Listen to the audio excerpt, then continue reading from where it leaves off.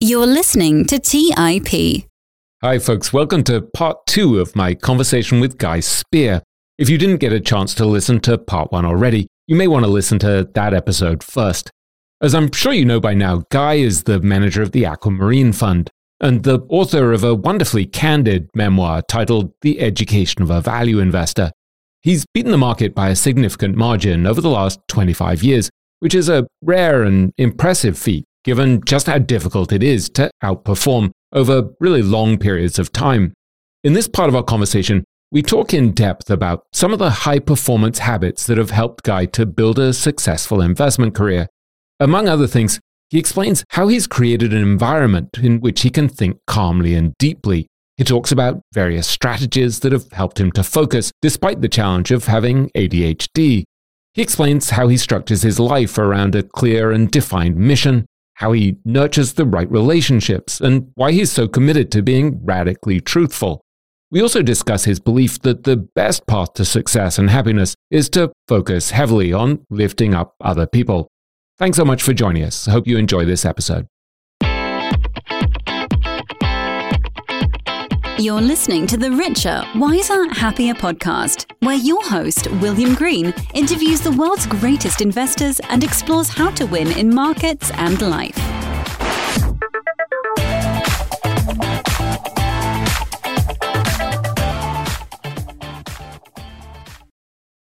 I wanted to ask you a bit about the downside of opening yourself up to everyone and trying to be kind to everyone and all of the reciprocation issues that come up. Because it seems to me you're putting yourself out there in so many different ways, right? You write white papers, you put out a newsletter, you're active on Twitter and LinkedIn and the like, and you're on podcasts like this a lot. And then people come to you and ask you to mentor them or ask you for advice. And because you're a decent bloke and you want to be loved and you're kind and all of these things, you're kind of bombarded with stuff, with people kind of encroaching on your time and your space. And I remember you saying to me recently, you said, I've had this spate of people coming at me from every angle, wanting help, wanting advice, wanting money, stuff like that. And I'm wondering how you deal with that, because I'm wrestling with this a lot personally, where I just feel kind of overwhelmed by the increasing complexity in my life, partly that followed my book coming out, partly that followed this podcast coming out. But if you're getting masses of messages over Twitter and LinkedIn and your website and stuff, and you really want to help people and you really want to be decent to people and you want to respond when people are really kind to you, it's really tough because you have this sense that you're failing the whole time, you're dropping the ball the whole time. And so I heard you asking something similar when you were interviewing someone on your podcast recently, and I don't think they felt the same pain that we do. And I'm wondering how you grapple with this question. The first and easy answer is to say not very well for all of the above reasons. I think that what comes up for me as you're asking the question is that if I have clarity about what my mission is in life, then I at least can have a better plan to deal with it. And I think that even more than that, if the mission is the right mission, you might be lucky enough to attract people into your life who help you to deal with it. And I think that my mission on the business side has been to build a successful fund, to protect family wealth, to compound wealth. As you're talking, I sort of say, well, if you take that one step further and say, I want to build great businesses. Now there's, first of all, that in the interests of growing wealth and protecting wealth and ensuring something that lasts more than a couple of generations, then you have a kind of a template of which I have a template of which I can engage with those people. And potentially, to the extent that I've been able to attract staff, can also engage with those people. And so now you're not responding them as the sort of the celebrity with his fan base, which I can tell you is an extraordinarily shallow experience and not really worth very much at all. That even in our little world of publishing and authoring is kind of a little bit heady and overwhelming at first and kind of very shallow very quickly. But then you can kind of like engage with them and say, look, it's so nice that you want to feel touched by me or you want to engage with me. Here's my life mission. Do you want to join me? Here are the ways you can join me on my life mission. And so then they become a part of your army in life, your team, the people who are going to help you to get where you're going, if you like. I think that my answer is to get quite sort of strategic about it and to say, well, what am I trying to achieve here? They're coming at you for a reason.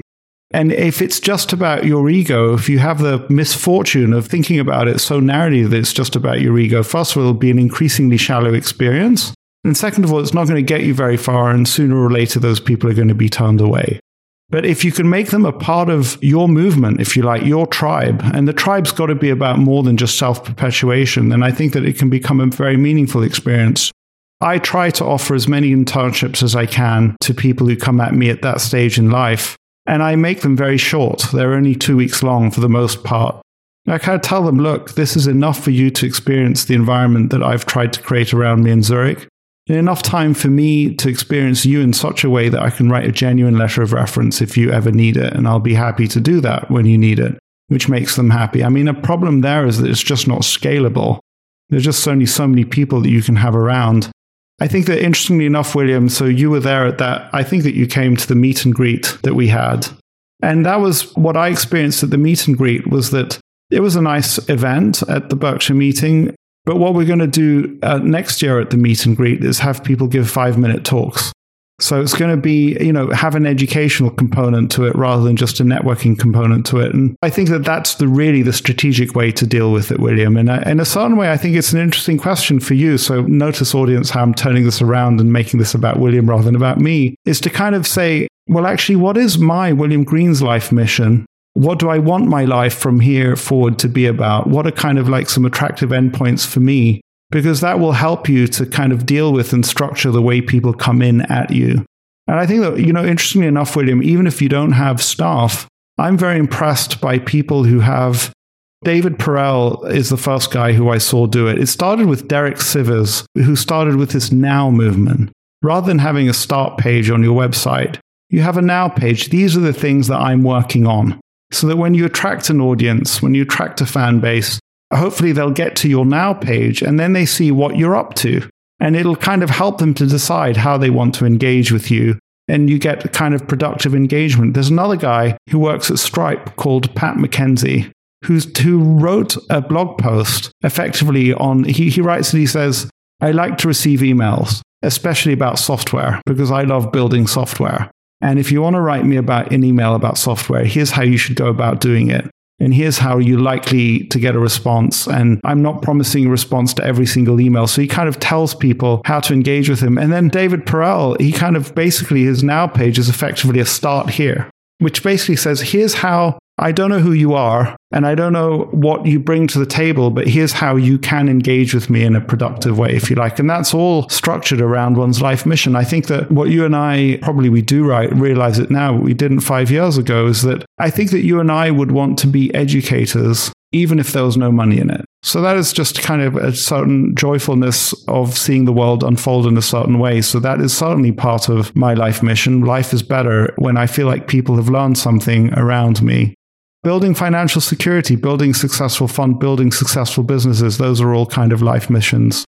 I think that what's really interesting, it's an interesting exercise to do. So I have a document that I won't share it with the world, but maybe I have shared it with you, is that you want to make your life mission, the document that you write, to be one that you can share with as many people as possible. And I think that what often happens is the first time we write these things, we don't want to show it to anyone because it's personal. But to the extent what differentiates extraordinary successes from less extraordinary successes is that Mahatma Gandhi was willing to share his life mission with the world. And to the extent merely sharing what your mission is becomes a way of kind of achieving it and structuring the incoming hordes, if you like. Sorry, I want to loop back to something in our destination analysis.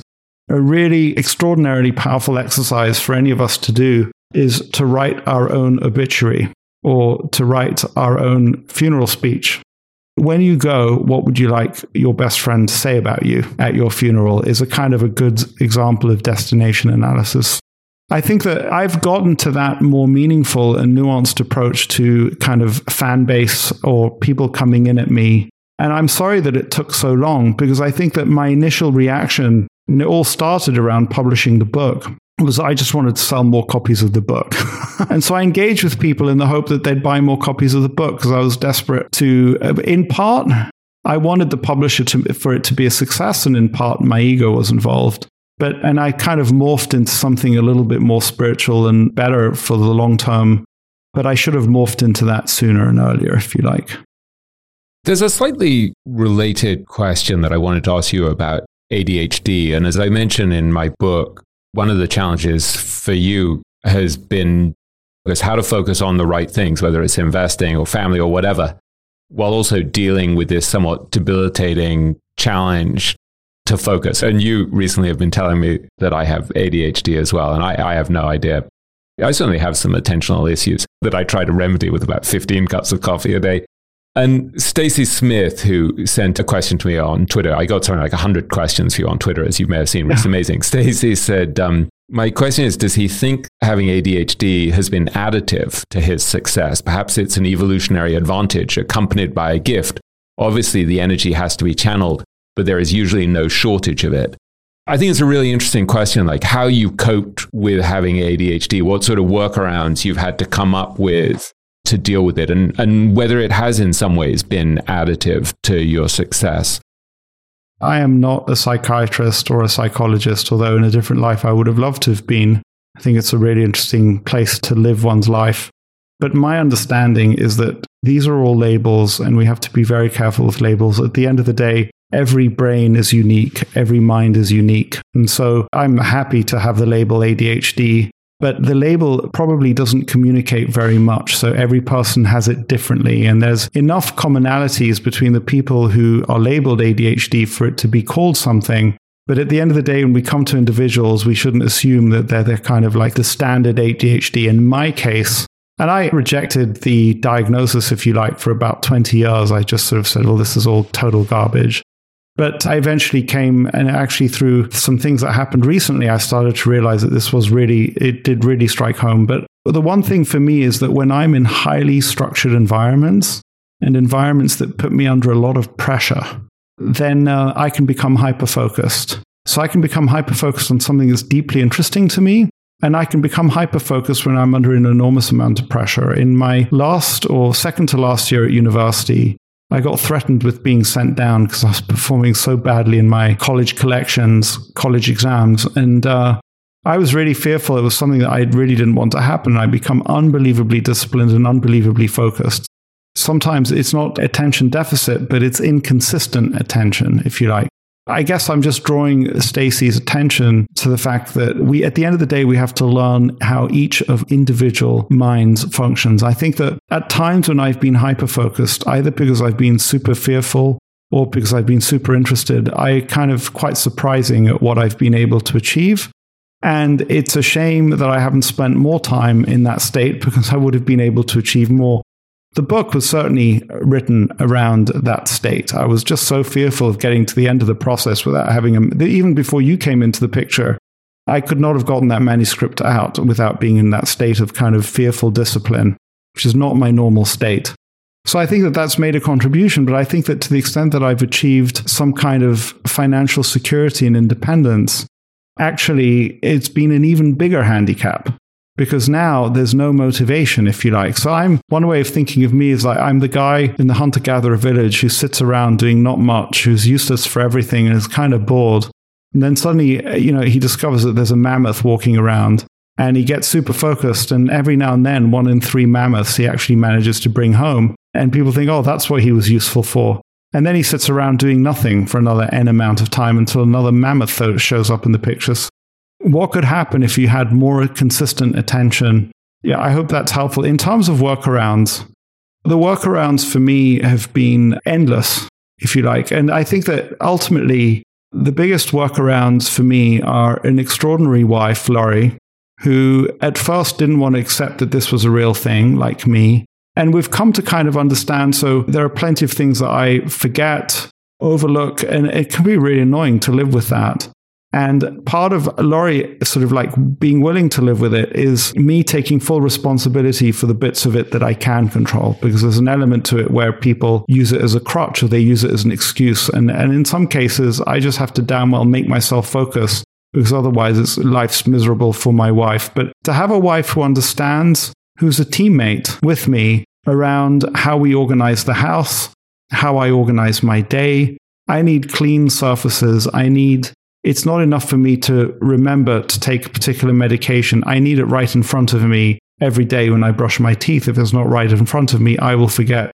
having a physical environment. So interestingly enough, in the education of a value investor, an element of me wanting to structure the physical environment has got nothing to do with trying to be a good investor and so much to do with just not wanting to be distracted. Second huge workaround is an assistant in the office who is fully engaged with those handicaps and understands that it's part of her job to help me with those handicaps. But she cannot do that job well, neither can Laurie, if they don't have somebody like me who's willing to fully acknowledge and own the bits of it that I can't control, and also to own the bits of it that I can control. It's demotivational to be around somebody who you're pretty sure they can control something, but they just can't be bothered to. Over and above that, the coffee is certainly self-medication. And if you take medication, which I've been having wonderful experience with, as we said at the beginning of this talk, I'm on 20 milligrams of Vyvanse, or in the UK it's called Elvance. And William, you have the right to ask me forever into the future, Guy, have you taken your meds? Well, what's funny, what our listeners won't know is that right before we started talking, before we read a little Zohar, Guy said to me, I asked Guy, are you bringing your A game? And he said, yeah, I took some Vyvanse. And I looked at him and said, Guy, I know you so well. I know that you took them. Because there were moments where we were working on the book together where we would be sitting in your living room in Zurich, for example. I mean, we worked on it in many places, including Israel and I can't remember where else, but Connecticut, Greenwich, Connecticut. Yeah. But I would look at you and you would have your laptop on your lap and I could just see your eyes wandering. And I would be like, Guy, step away from your keyboard, close the computer, because I could just see your attention wandering. So the drugs have clearly helped. But that's something that I only started doing the last month or two. And I got to a place where I just said, I actually want to try what it's like with drugs. And I'd never really taken them.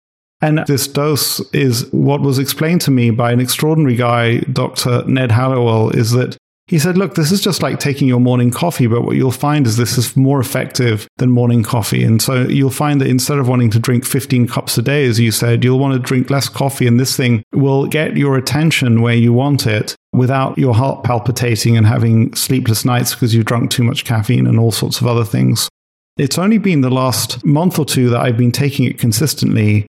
And I don't really notice the difference. It's a really kind of low dose, but at the office, and you're the second person at the office, they say, oh, we see a big difference. We see a huge difference. Yeah, you're locked in a way. Yeah, you're just locked in. I can see it in your face. You're locked in a way that you wouldn't be otherwise. But one of the things that I worry about is I think part of your brilliance and my moderate talent is that our minds are kind of all over the place and that we make connections between things that aren't necessarily linear and logical. And I do think that's a part of the gift of having a kind of non-linear, slightly scattered, very creative mind. And I'm asking this completely out of ignorance. Like, do you feel like any of that goes? Like when you try to medicate more so that it's more directed? So I think that the fear that you're going to have a fundamental aspect of your personality changed when you take a medication that's not a pain medication, for example, and is temporary, is certainly a fear. And that may be a part of why I had been told that I ought to try it to see what life is like with it. And I was like, no, I'm not doing that. Funnily enough, a friend is being asked to deliver a talk on the future of Judaism. And he sent me an early draft. And it's raised some really interesting questions for me. And normally, I would not really be able to focus on those questions. And now I am able to focus. And I do want to think them through, and I have been thinking them through, and I've been doing some reading around the subject. And I don't think that I would have been able to engage with those questions, which I'm really interested in, but not that much in that kind of focused way. So I think that that's a kind of, you're expressing a fear, but the impact is far more hard to tell and diffuse. It's not like something that, it takes away your creativity or something like that. And I certainly don't understand the medication. What I understood from my recent visit to the psychiatrist was that you have to take it consistently, but you take it early in the morning and the effect lasts about 8 hours. So if you like, William, every evening my body is Vyvanse free, if you like. Let's take a quick break and hear from today's sponsors. The dream of owning a vacation home can be daunting. From finding the best guests to the maintenance to organizing the cleaners after every guest stay. With Vacasa, they make that dream into a reality. As a full-service vacation home management company with vacation homes in key destinations across the U.S., they know how to make owning a vacation home easy and profitable. On top of proactive property maintenance visits by professional local teams, a data-driven booking platform, and around-the-clock support, homeowners earn on average 20% or more revenue from their vacation homes. Vacasa makes vacation home ownership easy. If you're looking to make more from your vacation home by doing less, partner with Vacasa at vacasa.com. That's vacasa.com to get started on your dream of owning a vacation home. Have you ever wondered if there's an AI tool like ChatGPT specifically built for the stock market? A tool that not only aids you in your research and analysis process, but also allows for dynamic discussions? Today, I want to share such a tool with you called Meka. Meka is the AI-powered stock research assistant now enhanced with real-time stock data. Meka does a lot of the heavy lifting of sifting through financial statements and company data and delivers it to you nearly instantaneously, and the best part is that it's 100% free. Try it out today and ask Meka questions like, what is the financial health of Microsoft? How much cash does Copart hold on its balance sheet? What is the return on invested capital of Adobe, or millions of other prompts? Check it out today for free at Meka.com. That's MEYKA.com. Today's episode is sponsored by Range Rover Sport. Range Rover Sport leads by example with their dynamic design that rises to the occasion. It's got powerful on-road performance and commanding all-terrain capabilities, coupled with signature Range Rover refinement. The third-generation Range Rover Sport is the most desirable, advanced, and dynamically capable one yet, redefining sporting luxury. It's got advanced cabin technologies such as active noise cancellation and cabin air purification, offering next-level comfort and refinement. The purposeful cockpit-like driving position sets the tone for a focused interior that promotes exhilarating driver engagement. Award-winning Pivi Pro infotainment is at the heart of the experience and provides intuitive control of the vehicle systems. You can enjoy a dynamic drive and total comfort with optional 22-way adjustable, heated and ventilated electric memory front seats with massage function. Design your Range Rover Sport at LandRoverUSA.com. That's LandRoverUSA.com. All right, back to the show.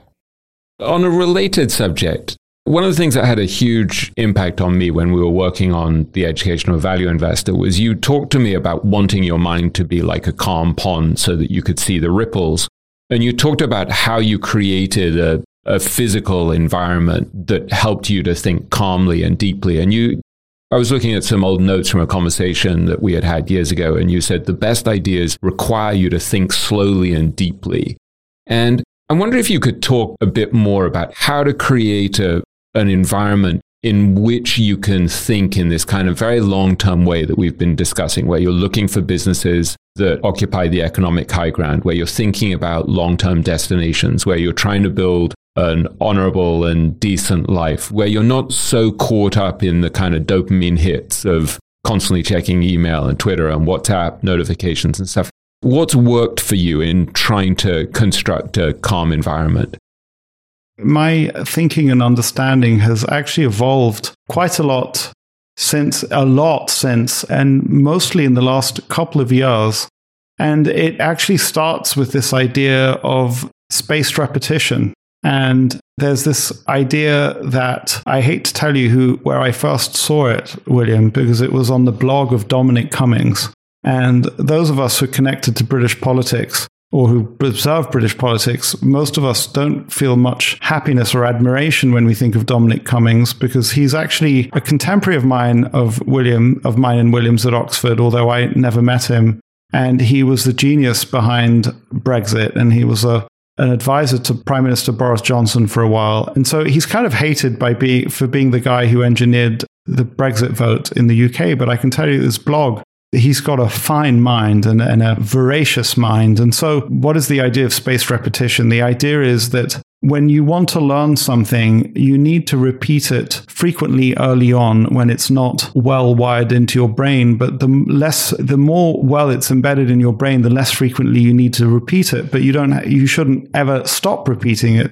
The periods between the repetition is extended over time. And so what on earth has this got to do with investing?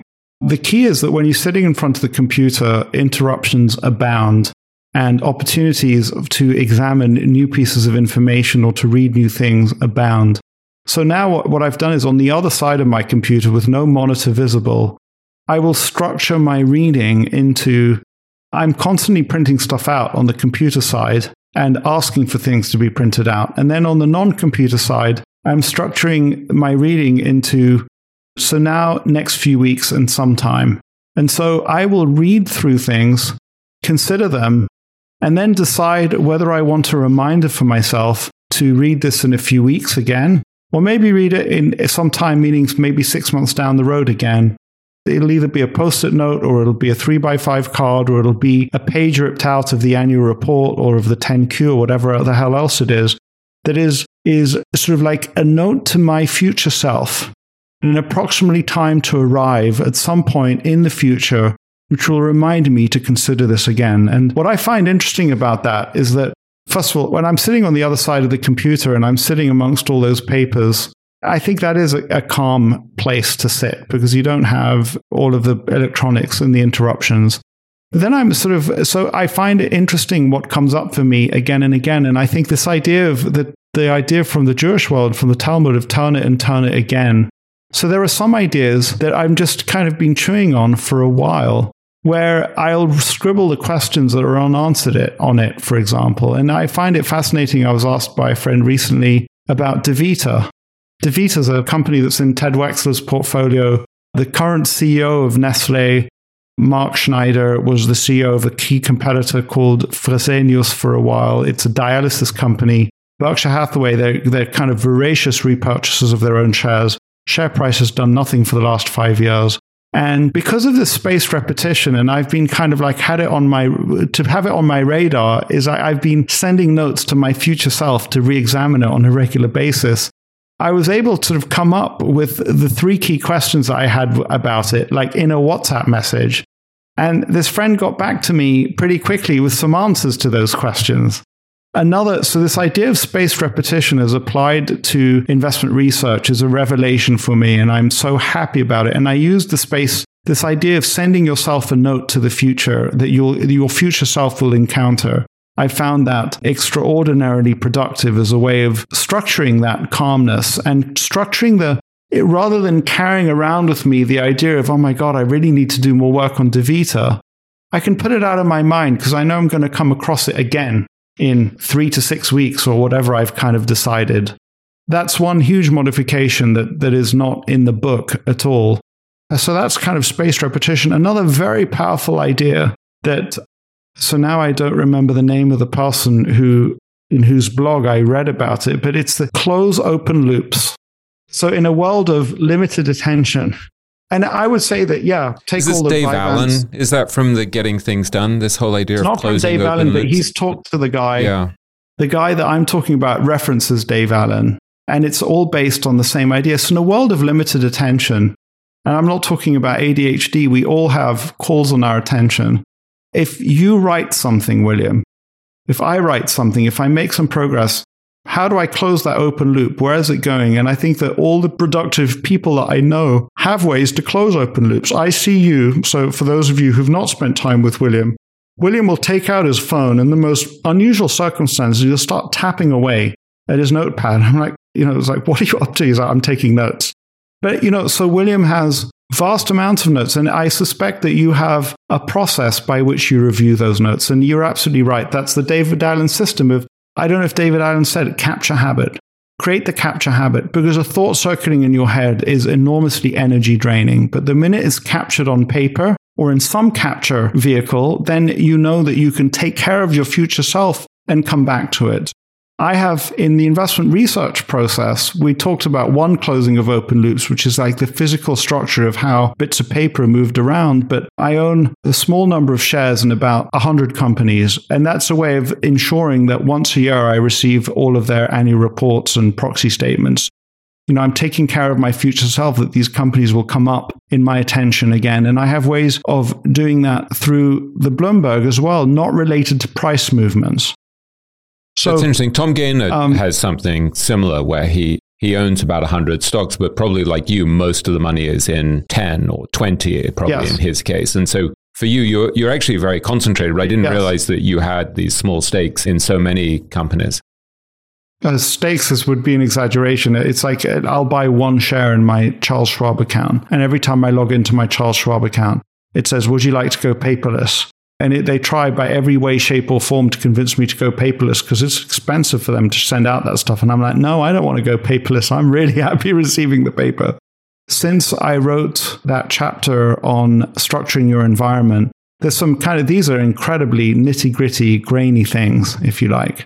And I think that that's interesting, and I'm super happy with that. And then I think that the other thing that comes out for me when you ask about creating an environment in which the mind...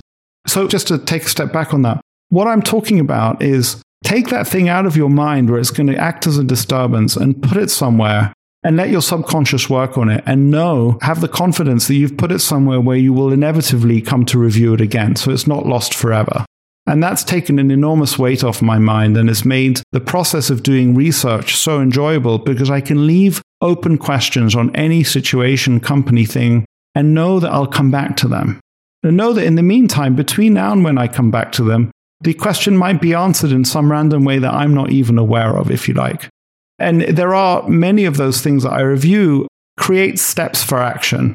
And then I'll take action, which might be as simple as send the person a research report, set up an interview with them, which of course generates yet more knowledge and stuff to read and what have you. It's simply this, and I think that we did get to it in the final chapters of the book, but there's something that, there's this interesting thing where I wrote something which was inchoate, and then William writes something, and I say, William, that's incredible, you've ripped the ideas right out of my mind, or it's like you read my mind, because I know I didn't say it, but you kind of wrote it, and it was a line in the book where we kind of said, find your way into the presence of the right people, because they'll teach you everything.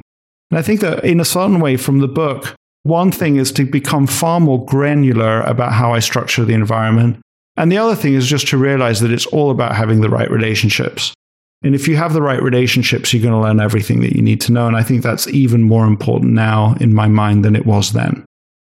Yeah, you once said to me, relationships are the killer app. And I have no idea whether, again, that was a phrase that you'd stolen from someone else. But that stuck with me. And you once said to me, there are certain people you need to have in your life who you'd be happy to fly across the ocean to go spend a couple of days with, because they're really important people in your life.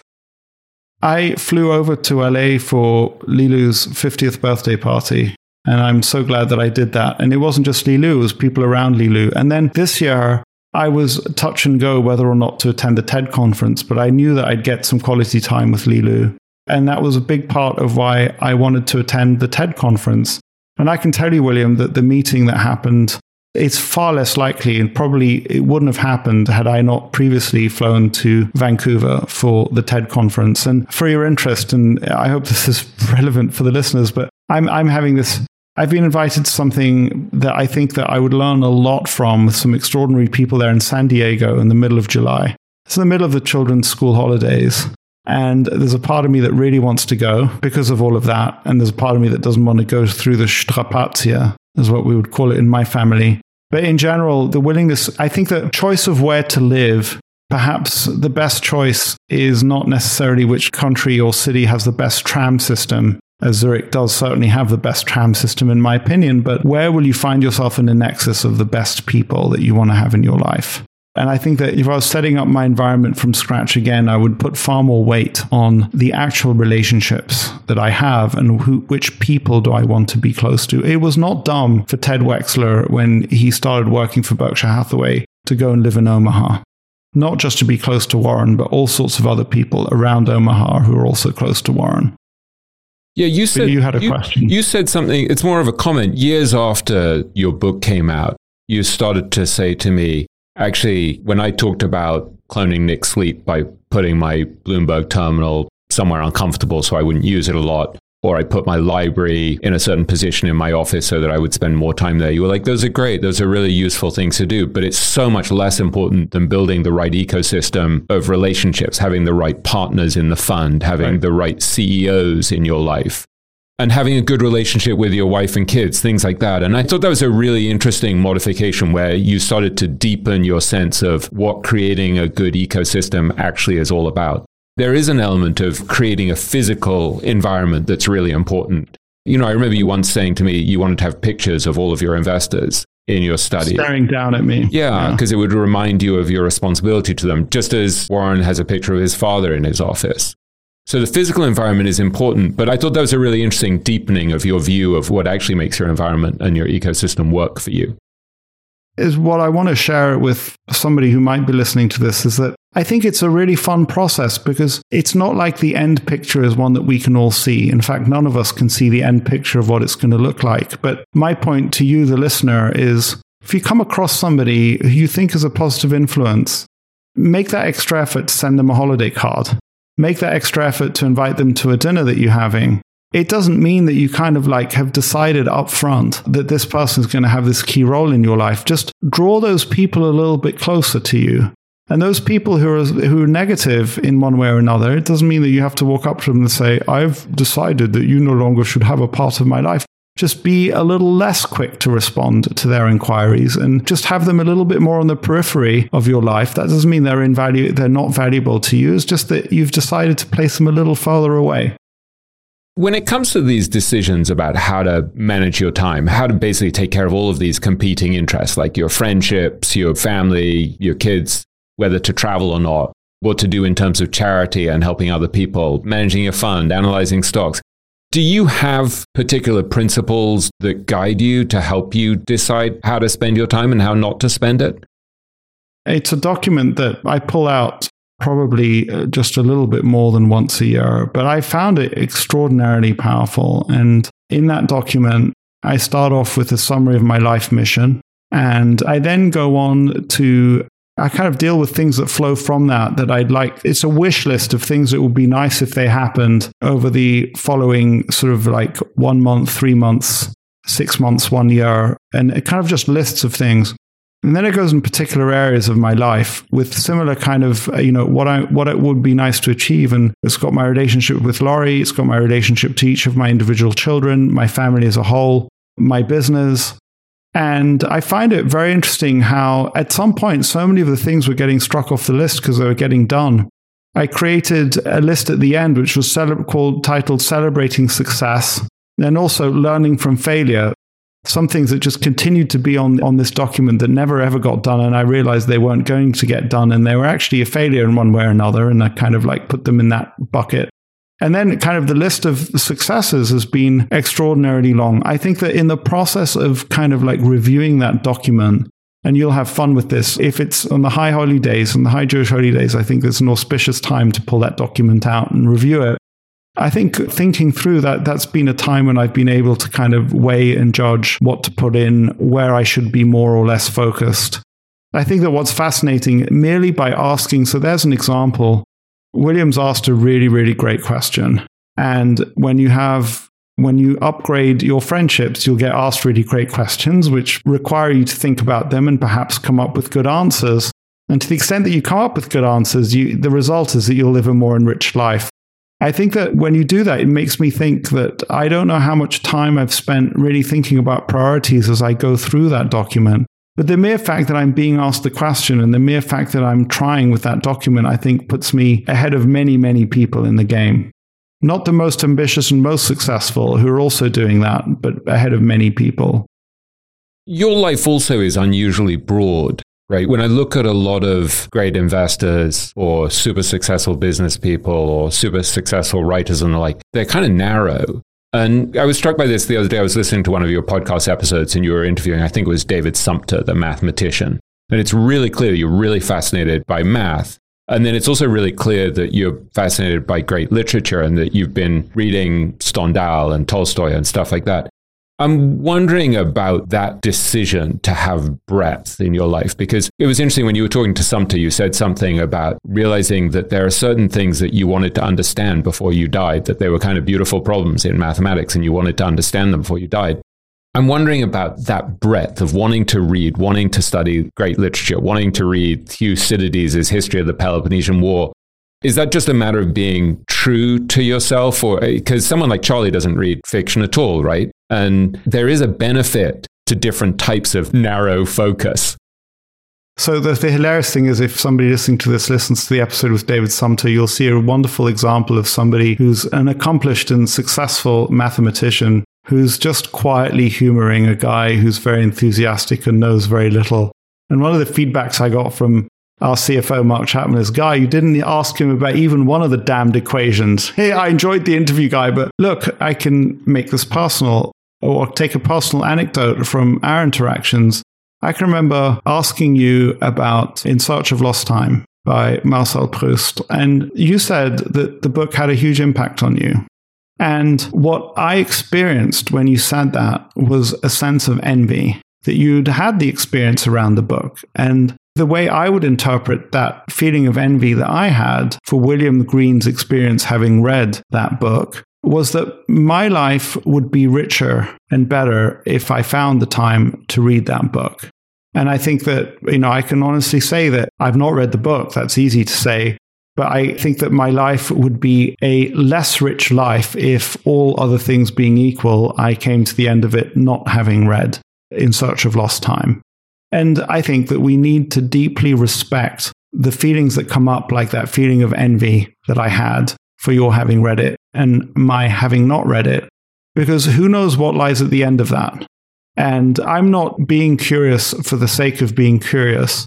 I think that not to respect those feelings and to act on them is a kind of a disrespect of your own life, the sort of the mystery of who you are on the planet and who you're destined to become.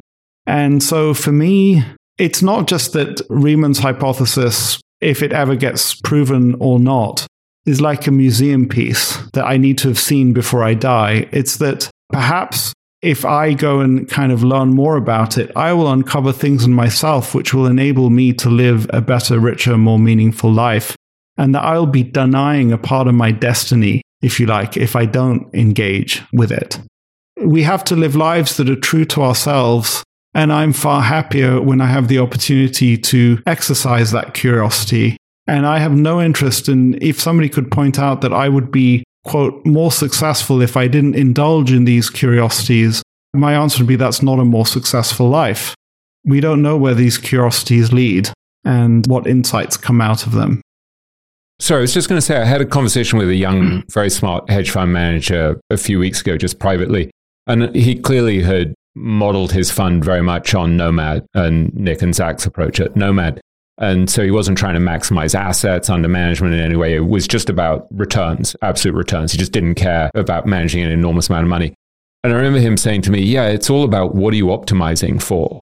It's actually such a simple way to put it that's really profound. Like when you look at your life, just to say, well, what am I optimizing for? Am I optimizing for the highest returns, for the most money, the most profits? Am I optimizing for a balanced life, for a happy life, for a richer life? And I think it's very different for each of us. And it's been hard for me to figure that out because I think there's so much external pressure to become more successful, to make a better living, to impress people, particularly from the culture we came from of going to fancy private schools in Oxford and Columbia and Harvard and places like that. You're very prey to external pressure to be something that you're not. Does that make any sense? Yeah, it's very clear to me that maybe in the very early years of a fund's existence or of this particular individual's career, optimizing for AUM or returns is not the dumbest thing in the world. But I think that even then, it may well be the dumbest thing in the world, or asinine was the word that came to mind. Why? Because how much money did the person leave when they died? The billionaire, he left all of it. And I think that a rich life or a happy life for me is one in which extraordinary opportunities keep showing up because I've invested so much in my environment, where extraordinary opportunities just to have a wonderful dinner, to have a wonderful meeting, to get a profound insight, a life that's embedded with massive optionality. And something that I've used this thought experiment in some talks where I compare myself to Chelsea Clinton. Who has more optionality, certainly in American political life? Who's more likely to be nominated to be the head of the World Health Organization, the SEC, the World Bank, become a senator, anything, any interesting position of high public office, but also get invited to the most interesting weddings, the most interesting parties, have the most interesting set of friends? I think that hands down, Chelsea Clinton wins that game against me because her father was president. But she's also a bright person who's got plenty of her own stuff to bring to the table. I can choose a life in which I create that kind of optionality around me, certainly not to the degree that it is around Chelsea Clinton, but where it's around me in one way or another, or where I don't have it, and I'm not optimizing for what, a number on a piece of paper, a bank balance. It's absolutely clear to me that you want to optimize. You don't have to become like Chelsea Clinton. She's just one example. But the other example that I give, William, which forgive me if you've already heard it from me, but I think it's very powerful. Assume that a very special weapon goes off that destroys all bank balances and all ownership, but it doesn't destroy actual business and actual property. So it's a weird kind of weapon. And so it sets the slate clean. Every individual is starting from zero. Guy Spier starting from zero and Warren Buffett starting from zero. Who would have, even at Warren Buffett's age, who would have the best set of opportunities? Who would have the best opportunity to accumulate not just wealth in terms of financial wealth, but also interesting life, interesting relationships, interesting opportunities? Guy Spier or Warren Buffett? Hands down, Warren Buffett. And I think that what's interesting about that is that it separates his enormous financial wealth from the even more enormous, whatever you want to call it, non-financial wealth that he has. And I think that if we were talking, I think earlier on the relationship I was using with regard to something or other, the tip of the iceberg, what's above the waterline, what's below the waterline, we see, and it draws our attention, Warren Buffett's financial wealth. But what we don't see is what's below the waterline, this kind of non-financial wealth of relationships, opportunities, people who are grateful to him in one way or another, that creates, in a certain way, the wealth that's above the waterline. I think that the person who's optimizing for wealth or who's optimizing for assets under management or return is trying to look at the tip of the iceberg, what's above the waterline, and is kind of asinine. But what's below the waterline, that is like what's really meaty, and that's what's really, really important. And that's why it is the smartest thing in the world when you do a deal with somebody, as Warren tells us that he does, to always leave something on the table, to always leave them wanting more, to always leave them feeling like they had a good deal. You're building this up for the listener. And William, you answered it so extraordinarily well.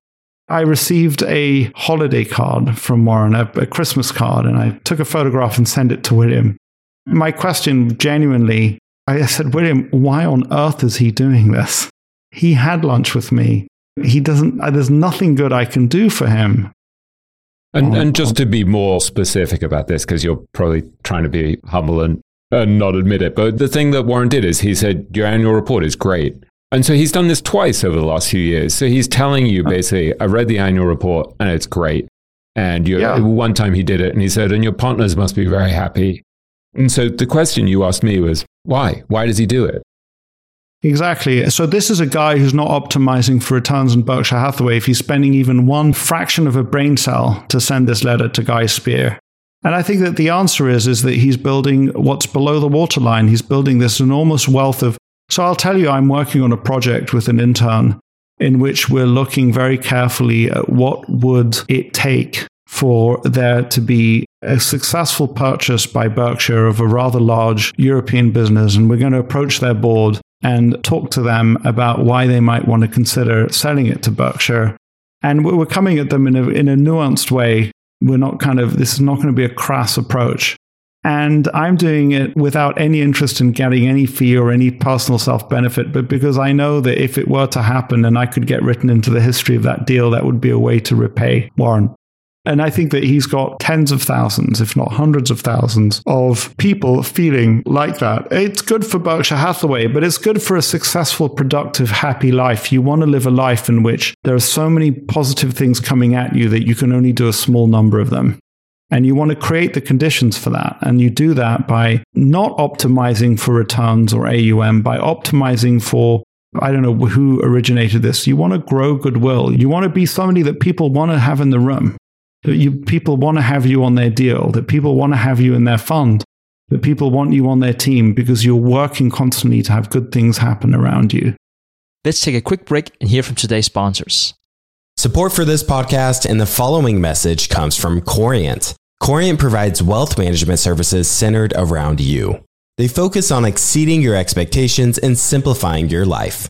Corient has been helping high achievers just like you enjoy their lives more fully, preserve their wealth, and provide for the people, causes, and communities they care about. As one of the largest integrated fee-only registered investment advisors in the U.S., Corient has deeply experienced teams in over 20 strategic locations. They have extensive knowledge spanning the full spectrum of planning, investing, lending, and money management disciplines. Leverage Corient's exclusive network of experts to craft custom solutions designed to help you reach your financial goals, no matter how complex they may be. Real wealth requires real solutions. For more information, connect with a wealth advisor today at corient.com. That's Corient.com. Corient.com. If you're looking for the right franchise concept at the right time, an iFlex Stretch Studio franchise is the business for you. iFlex is the newest franchise concept from the founders of The Joint Chiropractic. With over 200 licenses already awarded to our regional developers, there's never been a better time to own an iFlex franchise in your market. An iFlex Stretch Studio franchise offers its clients the best in professional assisted stretching for one affordable price in one beautiful location. Even the Mayo Clinic says stretching can increase flexibility and improve your joints' range of motion, helping you move more freely. Prime regional developer opportunities and franchise locations are going fast. Don't miss this opportunity to get into this rapidly growing health and wellness business from the founders of The Joint Chiropractic. Find out more today. Call 888-994-3539 or visit iflexpodcast.com. Call right now, 888-994-3539 or visit iflexpodcast.com.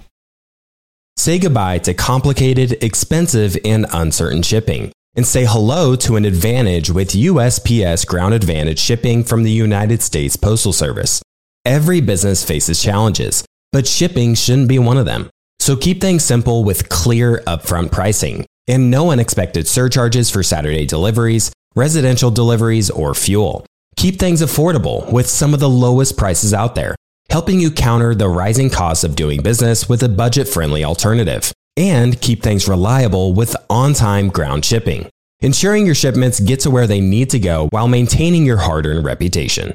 USPS Ground Advantage is your ticket to easy, cost-effective, and dependable shipping. It's the complete delivery service your business needs to rise above the competition. There's never been a better time to turn shipping to your advantage. Learn how at USPS.com/advantage. USPS Ground Advantage. Simple, affordable, reliable. All right, back to the show. When I wrote about you in Richer, Wiser, Happier, one of the things I talked about was this concept of compounding goodwill, which I think it's such a simple idea that it's very easy for people, for their eyes to glaze over and not really to concentrate on it, but it's hugely powerful. It has this, A, it makes you happier when you behave decently, but B, there's so much reciprocation. There are just so many people out there who wish you well and want to help in the way that you want to help Warren at this point.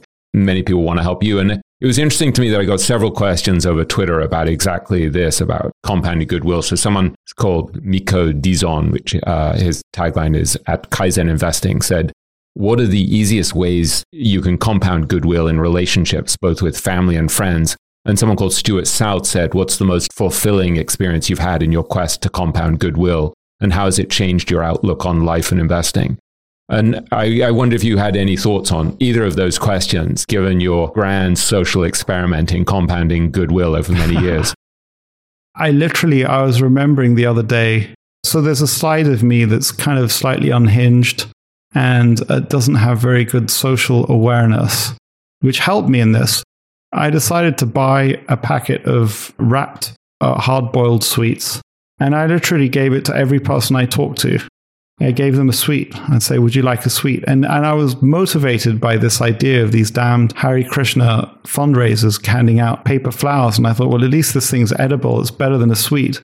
And so my answer to the questioner is start with what's in front of you and just do the best thing that you can see that's in front of you. Now, I don't think there's anything wrong with handing out sweets to every single person you meet, but there are probably more effective strategies. Start with something that's in front of you and then analyze it and figure out what's good and bad about it and then figure out where you're going to go next. So there's no simple and easy answers, and what's right for me is not right for somebody else. And in the book, I kind of like the thank you notes idea is really a way of describing all of that without having to go into enormous amounts of detail and all the ways that one can and does do it. Just to something that is very motivational for me right now is that I really try.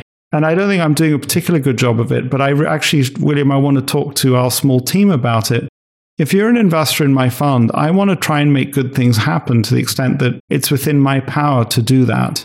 That's a way of creating goodwill, if you like. And so I try to reward the fact that people have decided to send me some of their hard-earned money. I mean, hopefully the returns are going to be decent, but there's somebody who's he is a partner in a venture capital fund. And he's a strategic partner, actually, and he's one of our investors. And I want that venture capital fund to be extraordinarily successful. I've set it down to look over their deals and see if there's anything I can do to help push those deals forward. That's a way of creating goodwill around me that's particularly motivational. But I got a guy who sent me a short thesis on one of the stocks that I own. I really appreciate the fact that he thought of me.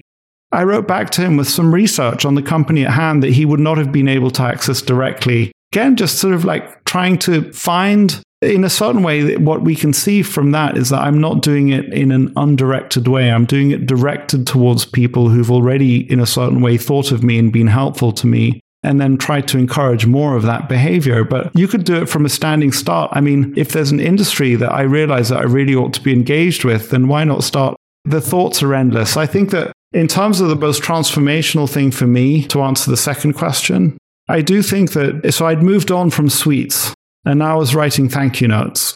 It's a well-told story. One of the thank you notes that I wrote was to Monish Pabrai for having attended his meeting, and that led to a lunch or a dinner that led to many other things, and that's been an extraordinary result from one simple thank you note. But it's really not one simple thank you note, it's from many thousands of thank you notes. And so that's one little piece of enormous growth and success. Another example that I like to give is that I was invited onto the Harvard Business School Alumni Board simply because I chose to write to some people and send them a regular holiday card. I didn't even know they were on the alumni board, but it made them think of me positively. And so that when a space came up, perhaps I was a little bit higher on the list than some other people simply because I was sending them a regular holiday card.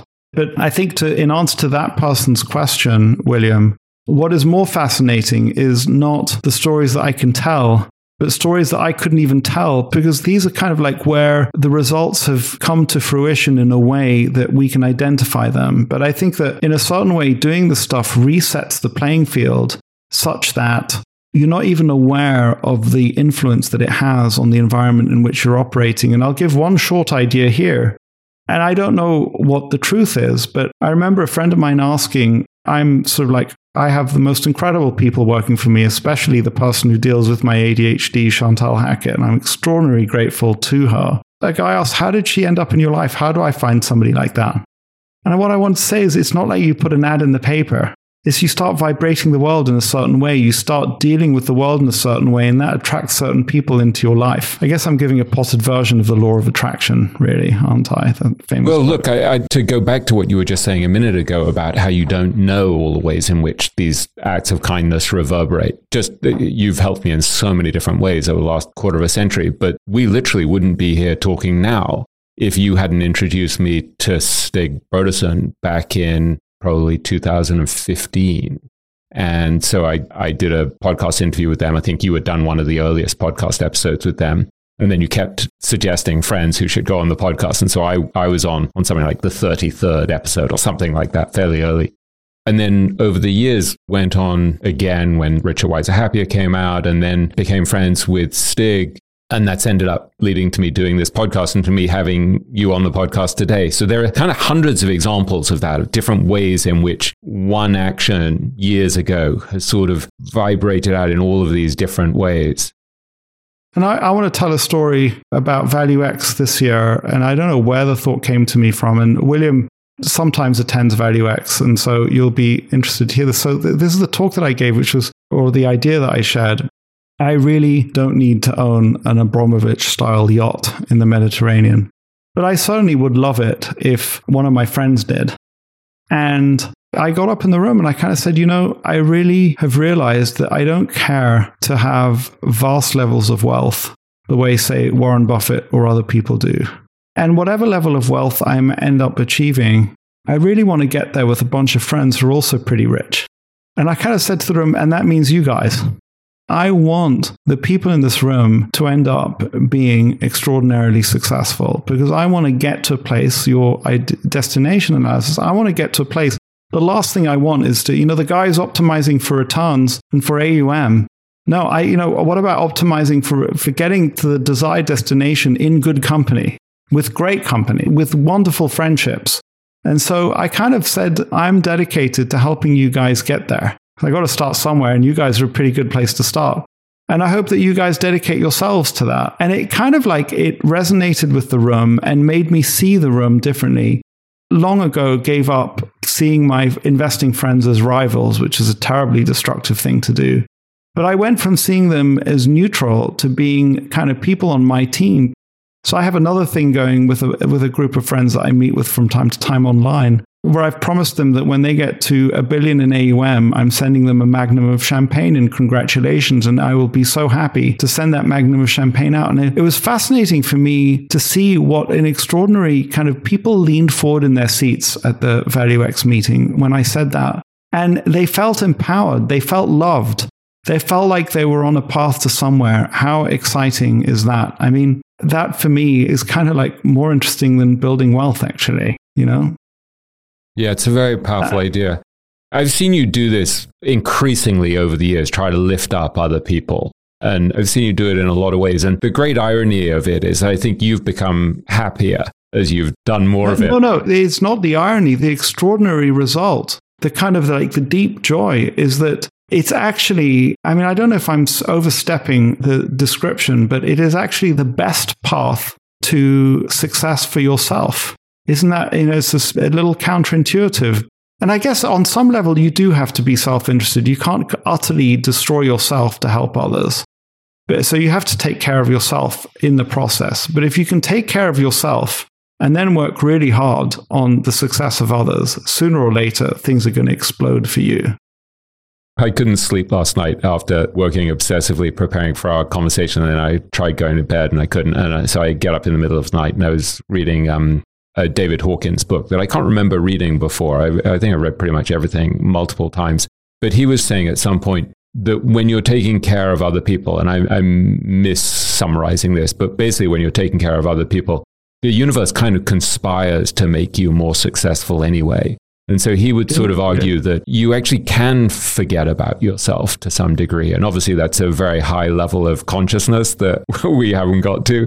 But I do think I see that in someone like Arnold Vandenberg, that I see the more focused he is on just taking care of other people, the more free, the happier he is, the more the world kind of takes care of him. And it sounds very mystical and so very easy to dismiss for people who are super rational.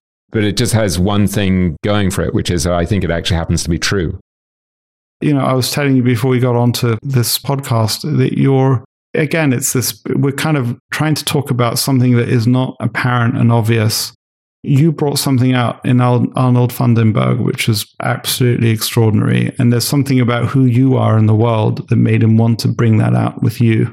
He's brought out many of the thoughts that he shared with you, with other people, and with me personally, but the way he did it with you on the podcast and the depths that he went to reveal himself, who he really is as a person, was extraordinarily special.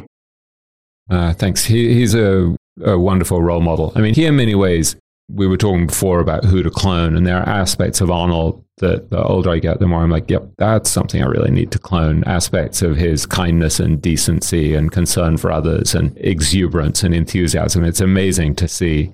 We've talked quite a bit over the last couple of years about Jordan Peterson, who I don't know a lot about, and I know is very controversial in many ways. This is a clinical psychologist for people who don't know him. But there's one specific idea that comes from him that's very, very similar to what David Hawkins would teach in things like Power versus Force that I really wanted you to talk about before I let you go, because I also think it's a kind of master principle of life. And it's very related to this idea of you always being very candid about your mistakes, your limitations, not trying to sugarcoat the truth. And can you talk about what you've learned from Jordan Peterson about the importance of honesty and truthfulness?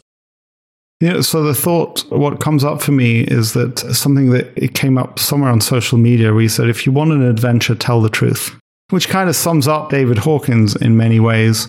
And so he and Sam Harris, in addition to David Hawkins, have thought very, very carefully about what it means to tell the truth. And one of the books that he got me to read, not fully, but to dip into, is Alexander Solzhenitsyn's The Gulag Archipelago, in which Solzhenitsyn, somebody who was a dissident who'd been imprisoned in the Soviet Gulag for many years, wrote not about the cruelty of the system, but wrote about how he was guilty, he was complicit. And you ask, how the hell are you complicit? You were imprisoned, you were a dissident. And he talks about all the ways, all the small lies, all the small untruths that a Russian citizen had to accept for the system to succeed and to perpetuate itself. And it's kind of asking Russian citizens not to rise up and revolt, but to kind of pay attention to the ways in which allowing those untruths created a system that was basically evil and not reflective of what the citizens actually wanted to survive and thrive. And so I think that's probably the same is true of individual lives. And we start with small untruths and we start with small acceptances of something that doesn't really quite fit. And the next thing we know, we're living a fake life. And as we know from David Hawkins, a fake life is not a very powerful life. And any moment you can catch yourself in either telling an untruth and stopping it or becoming more truthful about your experience of the world is an opportunity to create a more rich, meaning real life, a life that's full of adventure. That's certainly one of his ideas. He put it in such a strange way. Like, can I read it? Because you had quoted it in an interview and it made me go back to the source and see what he said. So this is the line from Jordan Peterson. He said, "I've never in all my years as a clinical psychologist, and this is something that really does terrify me, seen anyone ever get away with anything at all, even once." And then he says, "Someone twists the fabric of reality, and they do it successfully because it doesn't snap back at them that moment. And then 2 years later, something unravels, and they get walloped, and they think, oh my God, that's so unfair. And then we track it, and it's like, what happened before that? That's where it went wrong, because you can't twist the fabric of reality without having it snap back. It doesn't work that way. And why would it? Because what are you going to do? Twist the fabric of reality? I don't think so." And I read that and I was like, whoa, that's kind of a startling and fascinating claim, right? That if you lie, you're somehow twisting the fabric of reality and it's going to come back and bite you in the butt. It's extremely powerful and I think it's true. I think it's absolutely true. I think it's profound. And I think around that time we discussed how the letters in Hebrew for truth all have a solid base and all the Hebrew letters for lie, or, it's just an interesting sort of Kabbalistic idea. When you weave lies, even small lies, you create, reality will bear down on those lies and destroy them sooner or later. So you want to build a life in which that doesn't happen, But I think that Jordan Peterson, for me, look, he took a decision that he would take every single one of his lectures and just record them and put them online. There's 500 hours of Jordan Peterson's lectures, him extemporizing, they're unedited. He's not trying to present himself in any way, shape, or form. All his thoughts as he delivers those lectures are there for the world to see. I think that's part of, you see the same spirit when Warren has a 3-hour lunch with me and Monish, and he basically tells us afterwards, there's nothing that was private there. You can share everything with the world. And so he's kind of like in a certain way putting that lecture online, metaphorically. It's the part of me that's inspired to just say, whatever it is that's about me, even if it's an uncomfortable truth that I'm kind of embarrassed or don't really want to get out into the public, I'm better off letting it appear in the public and let the cards fall where they may, because that is aligning myself with reality. And if I align myself with the reality, however uncomfortable it is, I have a better future ahead of me. That thinking weaves its way into all sorts of places. I think that quite separately from that, I think that Jordan Peterson has a wonderful, it's his concepts around order and chaos and how we deal with mishaps in life and how do we deal with where we're going. And there's a wonderful article that I found of his in which he talks about the opening chapters of Genesis as being a blueprint for human creativity. And so I think he has a nuanced and very interesting view of religion that is really fascinating for me. Religion is a practical guide to how to live our lives. He has this fascinating insight that for me, I just enjoy taking out and thinking about it. He says, look, the scientific world can describe with increasing accuracy what is. And whether it goes all the way from the beginnings of the universe to the Webb telescope to quantum mechanics to biology, all those things, it doesn't have any guide at all as to what humans should do about it. And is it possible that the world's ancient texts are actually the most powerful guide to what we as humans should do? Because nowhere in the world of science is the question asked, what should I as a human do? Armed with all this knowledge or not, what should I do? And this idea that the realm of religion is about giving a blueprint for human decision-making and handing things down over multiple generations. And he kind of says, he's asked the question somewhere, what is a more powerful reality? Our scientific knowledge that's been around for 200 years, or these blueprints through the great literature of biblical, but also other kind of like Homer's Odyssey and other Nibelungenlied, and it comes in forms of the mythologies of the various different peoples of the world. He says, those are guides to human action that have lasted millennia. So which is actually more real? Now, I'm not about to take some mystical approach to the world and discard science or anything, but he's willing to take those positions which are unpopular, which are looked down upon by the world's scientific and rational community. He's a guy who operates very clearly by an inner scorecard, a very powerful inner scorecard. And actually, I think that he would say that the enormous success that he's achieved as an author and as a public thinker is because he's been truthful. So it's right in there with Mahatma Gandhi. For the listener's interest, wrote this book. His autobiography is subtitled A Story of My Experimentations with the Truth. He's a living example of how David Hawkins, as he says, truth has power. And just an inspiration of being an inner scorecard, whether you agree with him or not, his living his life, he's an example there for all to see of somebody who's living his life by an inner scorecard. And this fabric of reality idea for me is extraordinarily powerful that it snaps back, And it's funny because we get in my family into questions of whether you should tell white lies. And Sam Harris has a very short book on lying, and Sam comes to the conclusion, if I remember correctly, that even white lies, it's not worth telling them at the end of the day. You should find a way to speak what you feel without having to tell the white lie. And I think he's probably right. And I think that we're getting at something profound, William, really profound. And is at the core of all success, is at the core of all wisdom, and, many paths to it. And just to do a short call out for your book is that what are the paths to that? Well, certainly the world's various religions are a path to it. But I think that what you've figured out is that many of these world's great investors are also figuring out a path to it, and they seem to be better at it than many other people. And so they're worth studying. And your example of Arnold Vandenberg, obviously Warren and Charlie, but also very clearly Nick Sleep, are actually getting at this idea of what's underneath and what's truthful, because from that flows everything. And value investing is just a branch of wisdom at the end of the day. It's a branch of truth. It's a branch of wisdom. It's all one. It's all related. And so I think this was one of the things that became most beautiful and profound to me as I worked on that book, was the realization that if the way you behave in one area is going to show up in another area, as Charlie Munger would often say, if you're dishonest in one area, it's going to show up in another area. Or if you're acting in a way that creates chaos, it may not show up in your financial life, but it'll show up in your family life. And so it's all, what's that line that Charlie often quotes? It's all one damn relatedness after another. You can't separate these things out.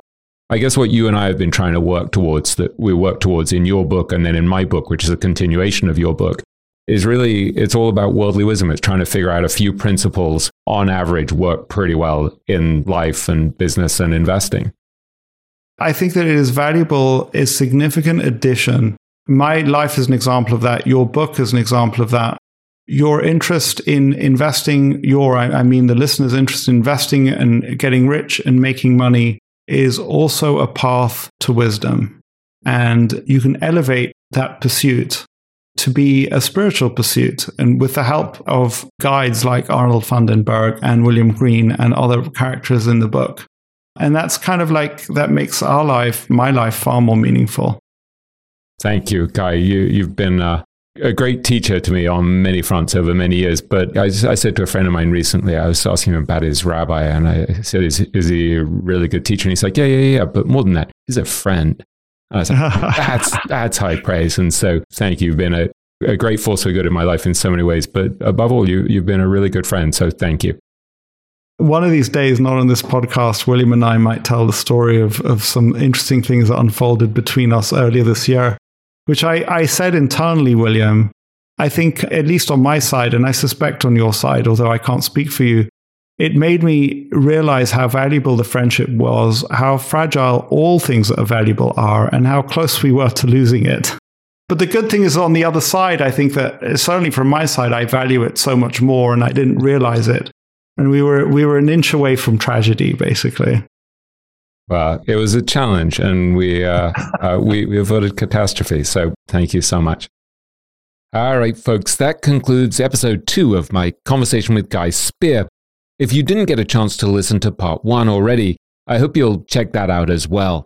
Meanwhile, if you'd like to learn more from Guy, I've included various resources in the show notes for this episode, including a link to his podcast and his free newsletter. I'd also strongly recommend reading Guy's memoir, The Education of a Value Investor.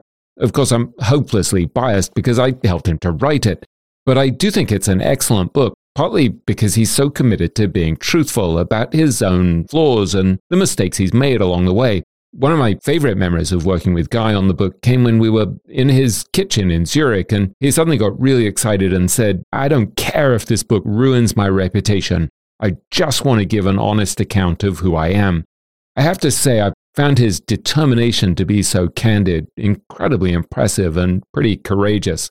Meanwhile, thanks a lot to everyone who wrote to me on Twitter to suggest questions for me to ask Guy. As a way of saying thanks, I try to give away one signed copy of my book, Richer, Wiser, Happier, per episode, to a person whose question I've used. Today's winner is Stacey Smith.